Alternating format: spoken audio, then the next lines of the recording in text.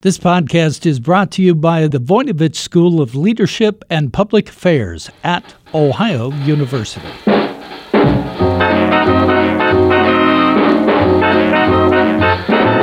Hello, everyone, and welcome to this episode of Jazzed About Work, where we talk about everything impacting your career. I'm Tom Hodson, your guest host, and in this episode, I'll be talking with our very own Bev Jones. Today, Bev will be wearing her career coaching hat, and I'll be asking her about a recent piece she wrote for a huge career website, jobhunt.org. Bev said that now, more than ever, it's important to keep building and broadening your network. We'll talk about why networking still matters so much and some of the smart ways you can go about it. Bev, this is a really critical time when we're talking about careers and what you do in consulting career people about their careers, and while you're talking to executives about their careers, you know, a lot of people just feel stuck right now. And I understand that feeling, but if you're on a career path, do you have to feel stuck right now? I don't think so. In fact, I think feeling stuck is, it's kind of all in your head. It's a choice you make almost. Careers are not, they're not secure the way we used to think of them. It was probably all an illusion, but things don't change the same. And feeling stuck is, I think, how we feel when we're sort of overwhelmed, and the way to get out of feeling stuck is to do something. Action is the way out of that stuck feeling. As soon as you start working toward a new direction, even if you're still in the job you're worried about, or still in a job that isn't making you happy, once you get a plan and you start taking some steps that are going to open up options for you, the relief can be pretty immediate. So feeling stuck, I think, is maybe it's your unconscious telling you it's time to do something.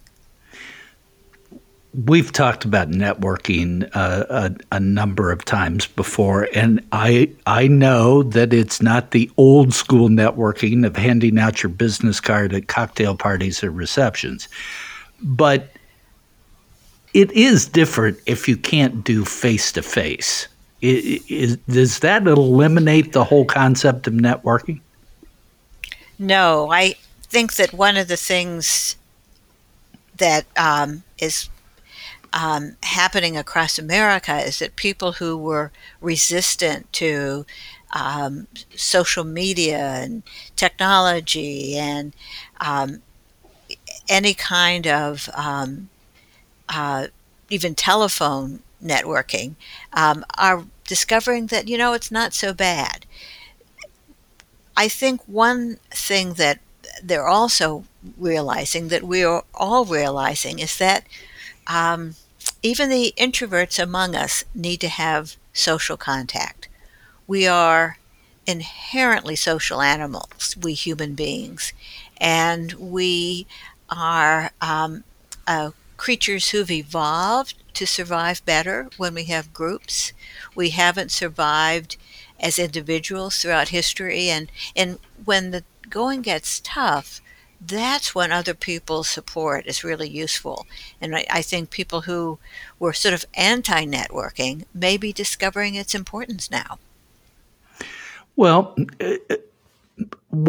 before you jump into this new era of networking or new technology of networking, what basic considerations should you have, though?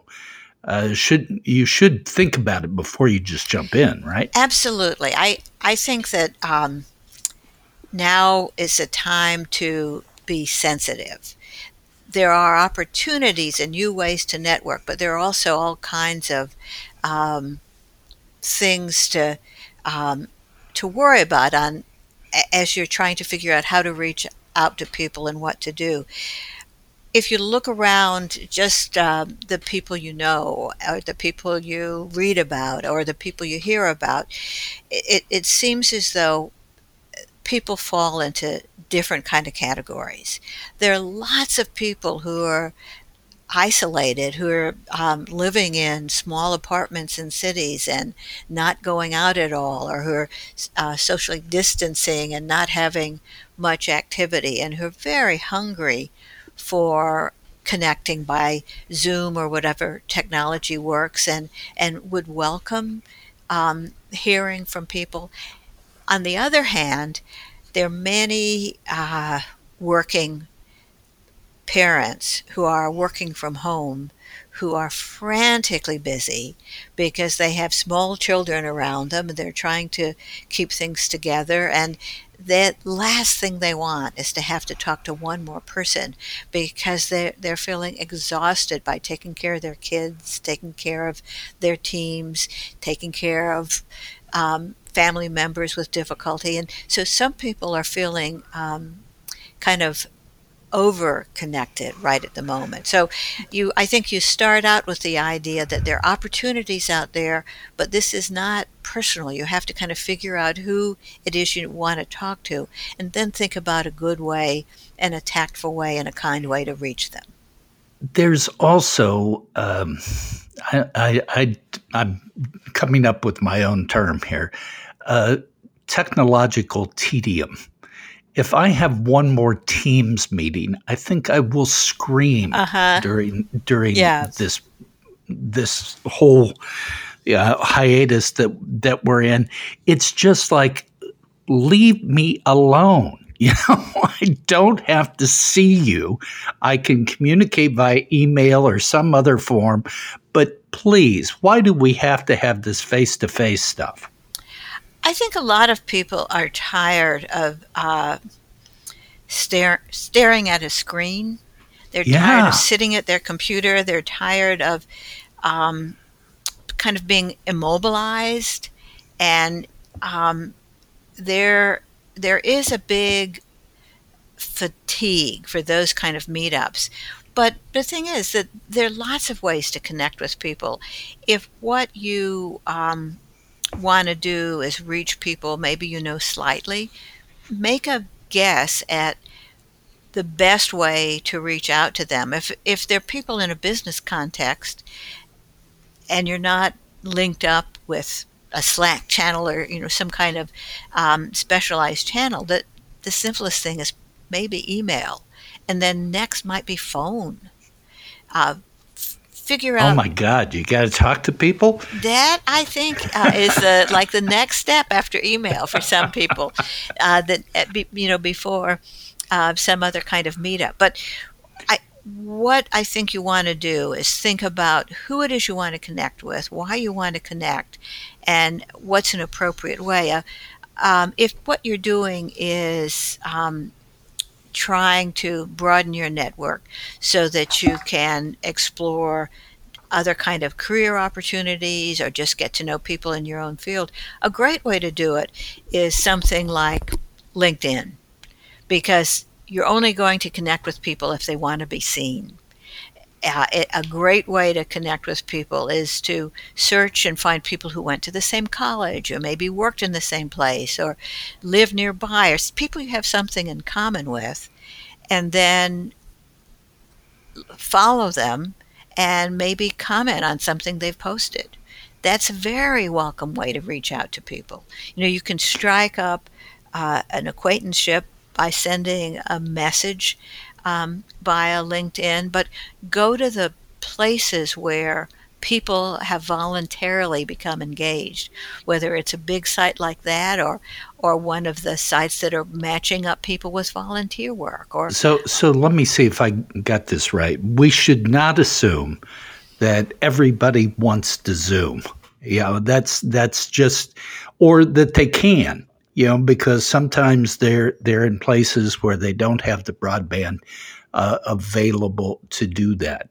But if they're on a place voluntarily, like LinkedIn, they're sort of sending a message that they're available for contact. Exactly. Do I have it right? That's right. That they're kind of, by definition, they're showing an openness.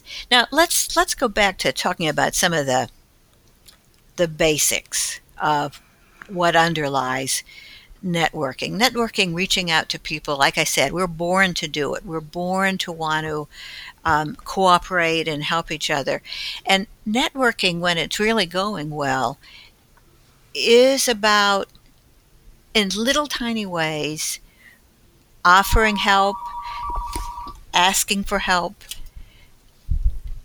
doing things that are going to be just I'm sorry. That's all right. Stephen, I'm in the middle of recording a podcast, and Andy's outside, so I'm going to turn off the phone and give him a message. Okay, all right. Bye-bye. Sorry, I forgot to That's all right. unplug it, which I normally do, because the phone rings so seldom now. Okay. So we're back to the basics. All right, I'm sorry. There. Okay, so let's go back to the basics a bit and focus on what happens with networking. Networking is about connecting with other people, which, as I said, is something we're born to do. It's part of our social being. And when you're networking, what you're doing is reaching out to build a social connection, to make somebody's acquaintance. And the way I think we've evolved to do it is to help somebody or to ask for help. That's part of the dance of networking. It's an exchange of kindness and gratitude. When it's really going well, that's how it happens. And it can happen when you're doing it face to face. It can happen to a party. You greet somebody, you say hello, you try to make them more comfortable. They say something nice to you, and you try to have that same exchange of grace, of gratitude, and of kindness when you're doing it online as well.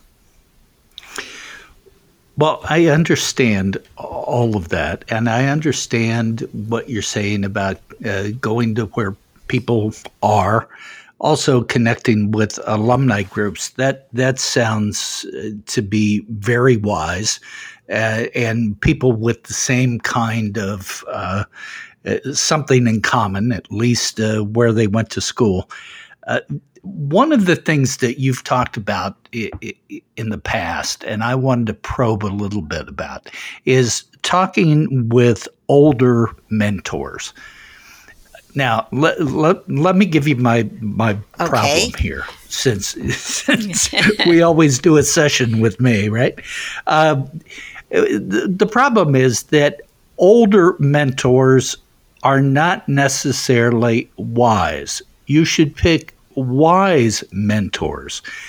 Age chronologically, I see so many of my contemporaries who talk about the way it was 20 years ago or 30 years ago, or they conflate situations that happened in their past. And they aren't worth a damn to me as far as being a mentor. But wise mentors may not be chronologically older. I think it's dangerous to think too much about age. But I wouldn't rule out older people, and I'll get back to that in a second. It's not so much wisdom that you're looking for. I mean, it would be wonderful if you have it, but you can have a useful relationship with a mentor. The other person isn't necessarily wise if they know about something specific. So you can have mentors who can help you learn about an industry or learn about a trend. And maybe if you're talking to somebody who isn't wise, what they get out of it is you listen to them a little bit when they go through their memories, and maybe what they get is a sense of feeling good because you act in a way that's respectful. But what you want to do is ask specific questions they might be able to answer. So that's a something to keep in mind. Now, on the topic of older mentors, I kind of like the idea of people reaching out to people who are further along in their career. I think because so many of my clients are maybe in their 40s or their 30s, late 30s to late 40s. And that's often the target of people reaching out to college alums or people like that, because they seem that they're like at a really high point of their career. The problem is those people are working like mad. They often have small children. They don't have a free minute. They don't have a second to give away. But if you go even higher up in the hierarchy, as people get older, they're very often able to delegate. They have more time for things like giving back. And one of the things that comes with getting older is a new interest in helping young people. It just seems to be a naturally human thing. So not hesitating to go to somebody who looks pretty interesting and looks pretty high up, regardless of their age, is something that I'd suggest, and not being afraid to go to somebody older, because I think you might find that that giving back attitude can be extremely helpful. And even retirees, and it's very hard sometimes to get young people to want to talk to retirees, but you and I know that there are a lot of folks who may be retired from their primary job, but they're still very connected to their industry, and they're very much in the loop. And the people they used to mentor are now CEOs, and so there are a lot of recent retirees who can be tremendous help and have the time to be helpful.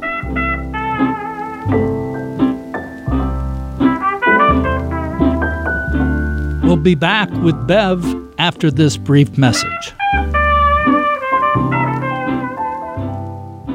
Are you ready to make a difference in the world? The Voinovich School of Leadership and Public Affairs at Ohio University can give you the skills to do just that.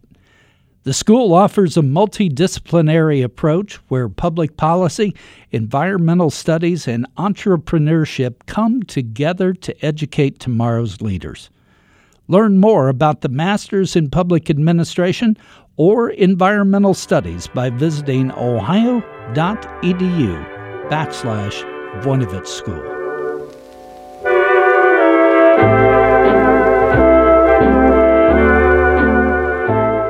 One of the things I wanted to mention is that during this time of quarantine or isolation, my wife has taken up writing personal letters to people, longhand, and writing them out and sending them through the mail.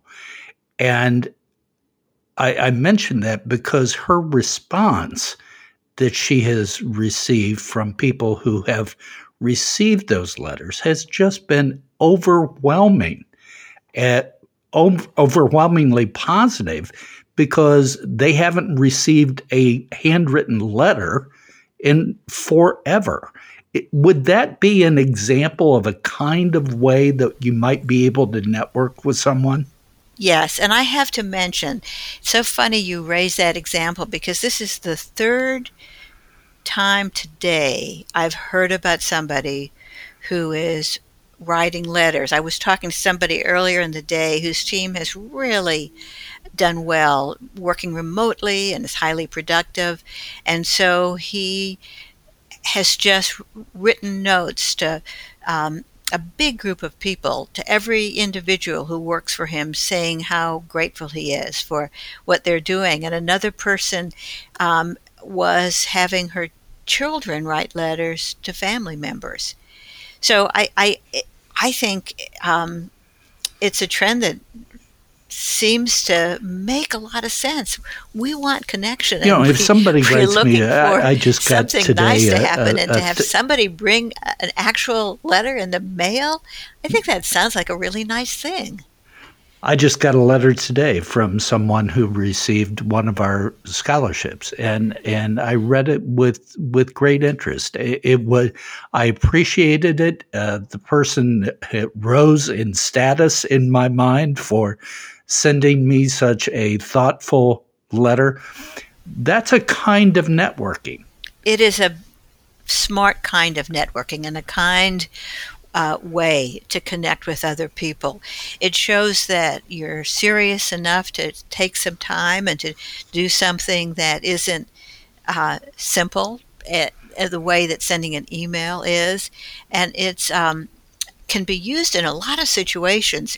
If you admire something that somebody's done, if you've read about somebody in your community who has done something spectacular for the food pantry, or even somebody you don't know, if you were to write and say something very specific, this is what you did, I just want to let you know how much I admire you for going out on the limb and doing this. I think all kinds of things like that would be both kind and also have the potential to be the start of getting to know somebody. I want to turn it back to, you made some specific suggestions in an article you recently wrote, and one of them is to use this time of isolation to build one's own skills and to polish one's writing skills. Yeah. Both of those, you and I well know, are major factors in somebody having career advancement. That's right. And part of networking, it isn't just the contact. It is doing everything that makes your personal brand, the way you look to other people, make it as positive and relevant as possible. Part of networking is doing things like polishing your resume and showing up on social media and maybe writing an article somewhere and picking up skills that make your resume look even more robust. That's all part of the process. I think if you are stuck at home, if you have time on your hands and you're worrying about the future, do something about it. That's an action step. One of the things that you and I have talked about a good bit is how many people coming through college these days don't have the writing skills that employers are looking for. And I think that now the market has shifted, and it's going to be a tougher market so that employers can be more demanding about the skill set they want for many, many jobs. They want people who can write, who can do business writing clearly without errors. And that's a skill that people can be working on now. That's an essential networking skill and a job performance skill for just about any job. There's another area of networking that fascinates me, and I think that it's spot on, but it also scares me a little bit. And let me talk to you about it. You call it bolstering your profile, but in doing that, you talk about showing off your strengths by regularly writing comments or articles online, perhaps witty tweets, thoughtful comments, responding to articles on LinkedIn or other things. That sounds really good, but it's also really dangerous if you don't do it well. That's right. And I on that particular article, I didn't go into it, but certainly it's something you and I have talked about and I've written about elsewhere. I think these things are important to manage, and they provide an opportunity. But so many people are active on one social media channel or another, and they're doing it as though they're in a private conversation without realizing that everything you do on social media is trackable by big companies now that are doing a thorough review. And I've heard a lot of stories of people not offering somebody who looked really good because they looked at their social media and it's all about parties and so forth. Somebody did some research recently looking at what turns people off about social media feeds, and as you would expect, drugs and drinking and so forth is is not going to help you, and it can lose you a job. But something else that turns off employers is a social media feed where you just show pictures of yourself.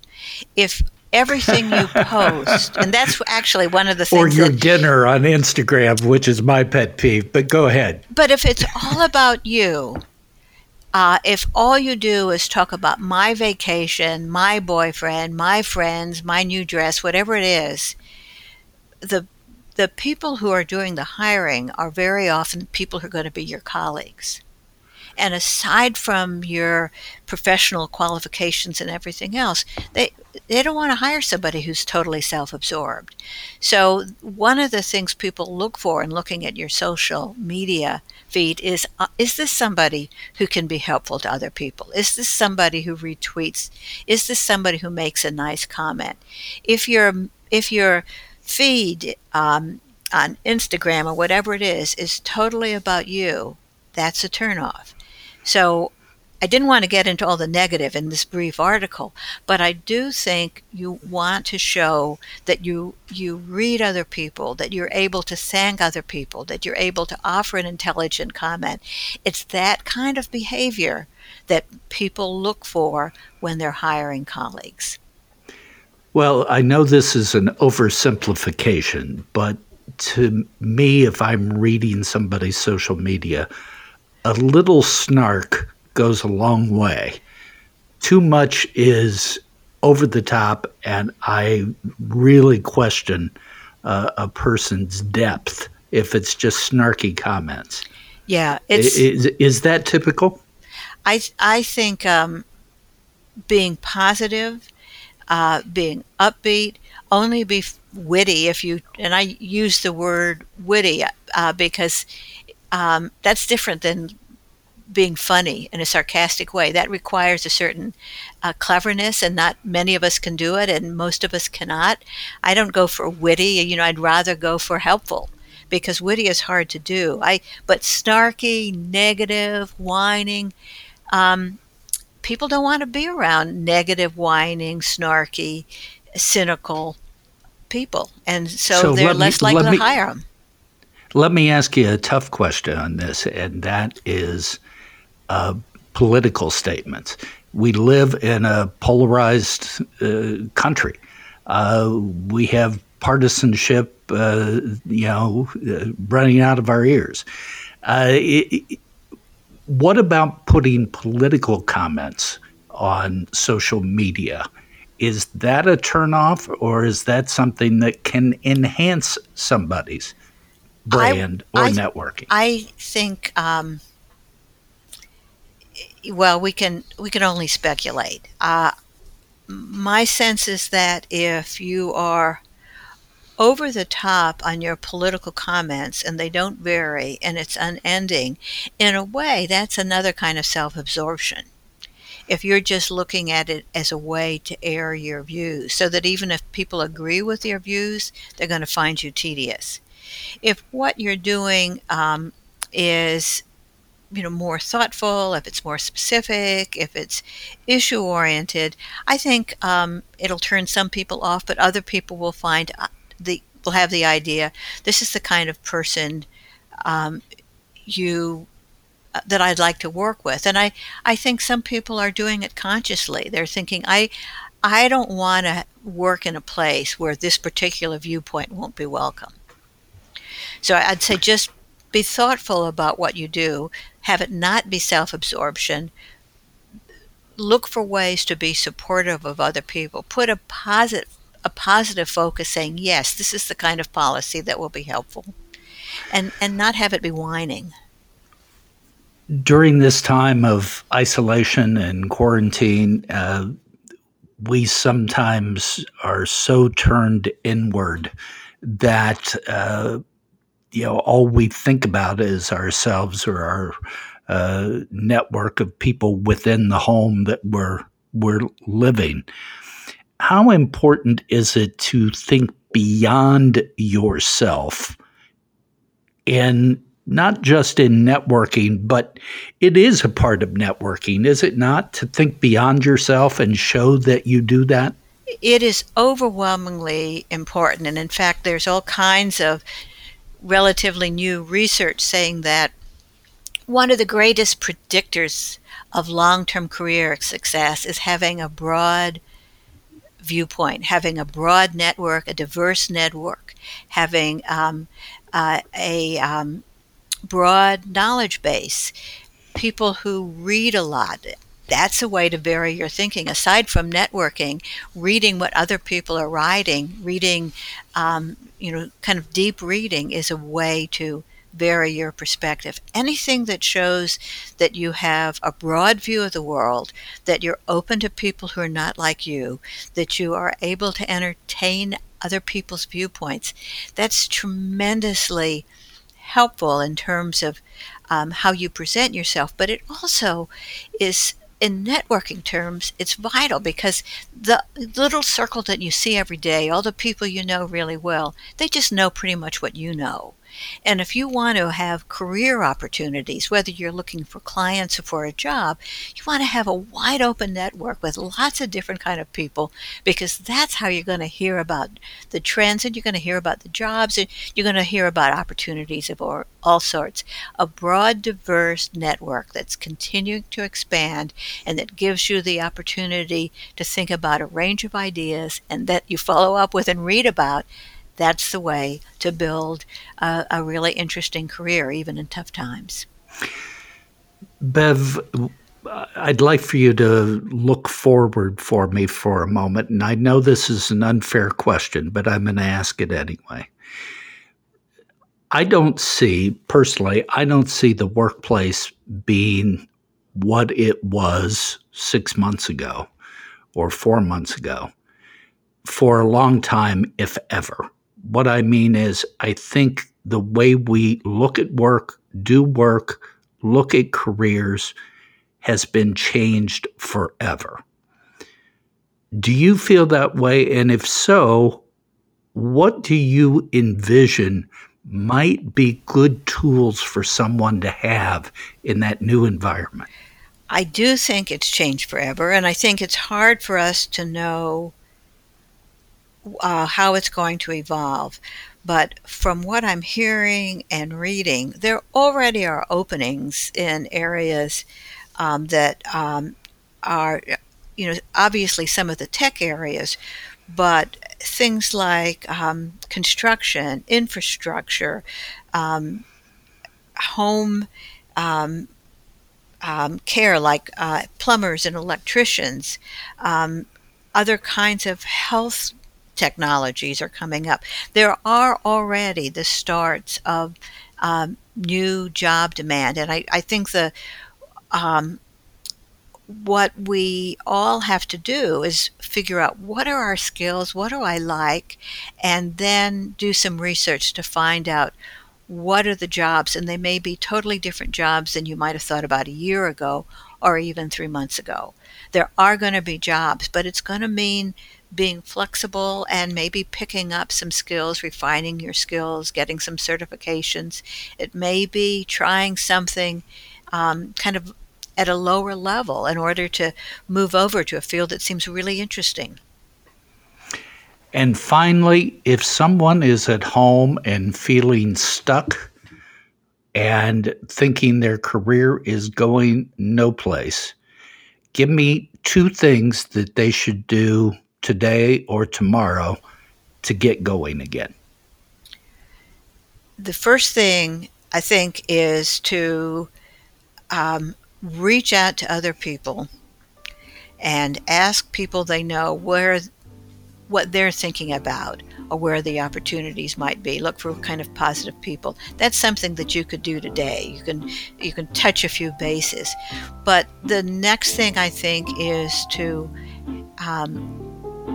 look at your resume, look at however your profile is, and put it on LinkedIn, put it on other sites. Find a way to polish the writing about you so that you can start using it as you pursue other opportunities. And I'm going to add a third, and that's learn something new.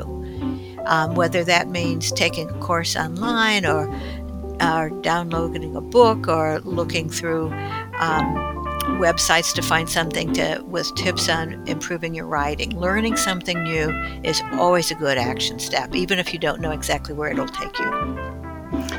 Bev, as always, I learn as much as the audience does, maybe more, from these conversations, and I really appreciate your time.